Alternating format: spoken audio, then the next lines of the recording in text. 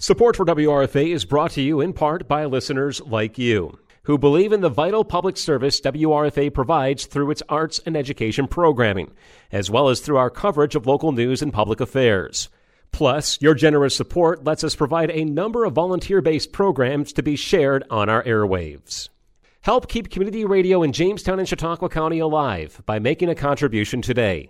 To make a tax-deductible donation or learn more about becoming a station underwriter, use the donate page on our website, wrfalp.com, or send a check to WRFA Radio, 116 East 3rd Street, Jamestown, New York. Or you can call 716-664-2465.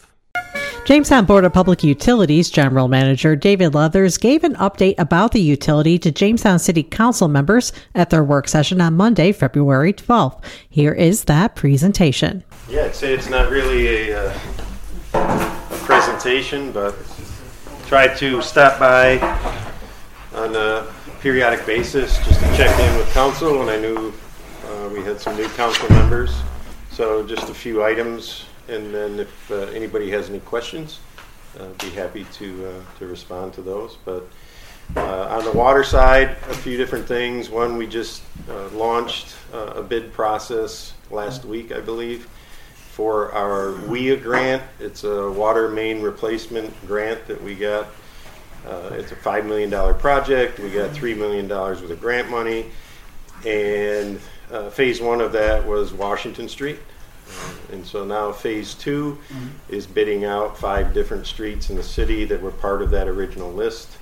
I think it's West Virginia Boulevard, Glenview, Mercury Lane in LaSalle, West End, Langford, and West 18th Street.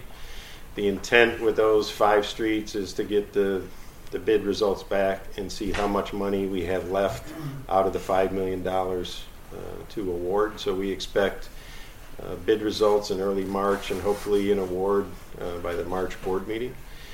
Also on the water side, we've got the Check Your Pipes initiative. So through the federal EPA, we are required to get water service line material inventory for every water service line that we serve. So that's, I think, over 16,000 service lines. So there's been quite a bit of communication out on that. That communication will continue. All water systems are required to complete the inventory by October of this year. So a lot of effort being put into that. Water, we've had a few main breaks in 2024 so far, so we continue to chase those a little bit year to date. But 2023, I don't want to say it was a historic low, but we had a low amount of water main breaks, so that was really good. So as we continue to replace what we've identified as old needing replaced lines, then we're hopeful that that shows up in the results related to main breaks and disruptions for our customers there. Power plant's been generating electricity quite a bit December and January.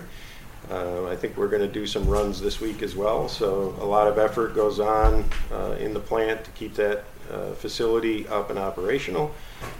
We did our semi-annual every 6 months. We run the plant full out for the New York ISO capacity payments. So they did that a few weeks ago, and that went very well. So we continue to work on that. The board did approve in the fourth quarter last year our 2024 budgets for all 5 of our divisions. If there's any questions you want on any of those divisions, wastewater was the one out of the 5 that had a rate increase. Wastewater had a 4% rate increase. The other 4, there was no rate adjustment. I think in each of them there was maybe some changes. Water maybe had water service connections, new service connections. Those charges went up a bit. Solid waste had some charges that were indexed, but district heat, we did the fuel charge adjustment, was a minor increase, but really wastewater out of the 5 was the only one that had a rate increase.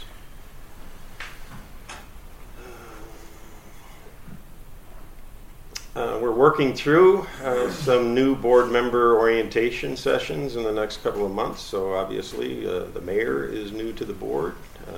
Council President Dulce, also on the board now, and then Marie Karuba and Ralph Wallace have joined the board. So we'll be going through some orientation sessions that we normally do, and that invite is out there for any council member as well. If anybody wants overviews, we have 4 or 5 different sessions that we put together that is everything to do with the utility, the relationship with the city, the organization from an HR standpoint, and then each of the divisions as well. We try more in the summertime to get facility tours, so if there's any interest in that, we'll make sure that we include you as part of that, that if you want to participate, you're always welcome.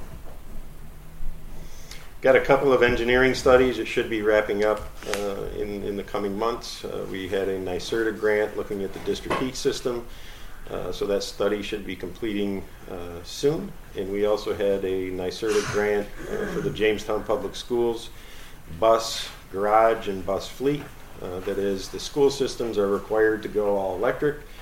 That was a study that should be wrapping up soon, looking at not only their facility but that transition and how they approach that. So we'll make sure to share those results when they come out. Any questions? When's district heat shutting down? I have no idea when that would happen.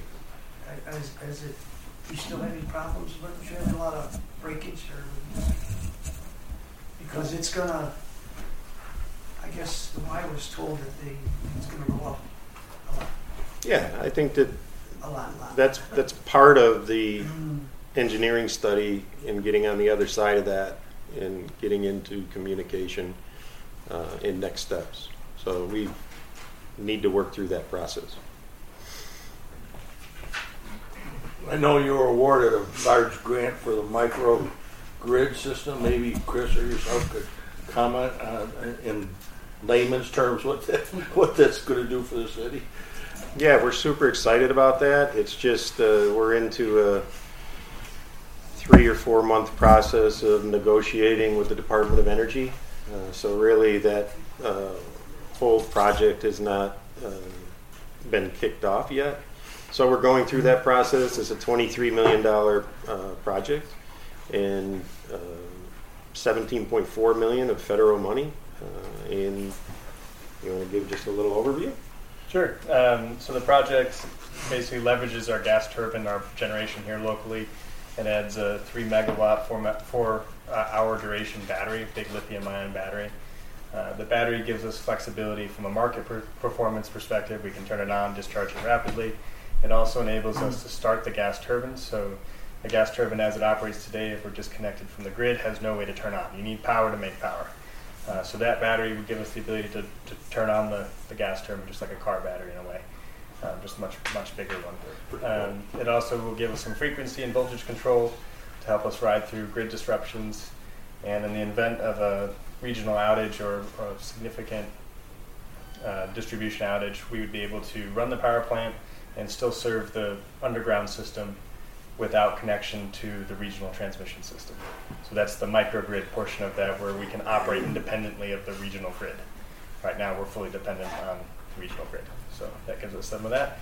There's also some funding in there to replace some infrastructure, some underground infrastructure. There's quite a bit of underground high voltage power lines running throughout the city. They're very expensive to replace. They're difficult to get to. You got to dig up the street and put in trenches. So we're really fortunate that some of that was qualified under the grant as well to get replaced. And there's also some funding for some electric vehicle charging stations, some fast chargers that will be fed by these underground networks. So in the event of a regional disruption, we'll still have places to charge our vehicles, our electric vehicles in Jamestown. Also, some of the gas stations will be fed by the underground circuits. So we'll have transportation resources during those regional emergencies. Very cool. And that'll serve just the downtown core, that's correct? The microgrid? It's going to be load dependent, so it depends really on what the time of year is. There's a bunch of software and other like soft costs, I guess, that go into this too, but it'll be dynamic. So if say the worst case scenario, an ice storm destroys everything overhead, which would be a really bad day for me, and probably everyone in the city, we can still feed the underground network because it does not impacted by ice. So anything fed completely underground would be fine. If it's a nice day and we just lose transmission capability on like a spring day, we could feed almost our entire system. So it just depends on how much load we have at the time. There could be potential to manage through rolling blackouts of things if the overhead network is still intact and we just lost transmission infrastructure. So it's going to be very dynamic, and it'll be able to solve whatever case happens. It'll be ready to do it. It's primarily a reliability and resiliency project. It's a really important project. It is not a long-term commitment to the natural gas LM6000 turbine. So we have that turbine. We anticipate the turbine will be available for another decade, if not more. But as new technology comes along and the state transitions away from natural gas, if we have different and new generation, right, this project can help support that. So this is kind of starting into that process with what we have today. And it's should be a really exciting project. It's probably a 4 to 5 year project. So this is not something that is going to kick off in April and be done in a year or two. This is a large magnitude project. Appreciate you asking the question and bringing it up. Thank you. I'm a little hesitant to talk about it just because we're in negotiations for the contract with the DOE, because we've really been picked as a selectee. We have not received approval for a grant award yet, so we're working through that process. Did any scheduling on, I've been asked about getting rid of those telephone poles on Ellis? Yeah, I feel like our efforts with Windstream, Christopher, his team, others, Windstream is really picking up the pace and I think improving, and so we've communicated and give them updated information.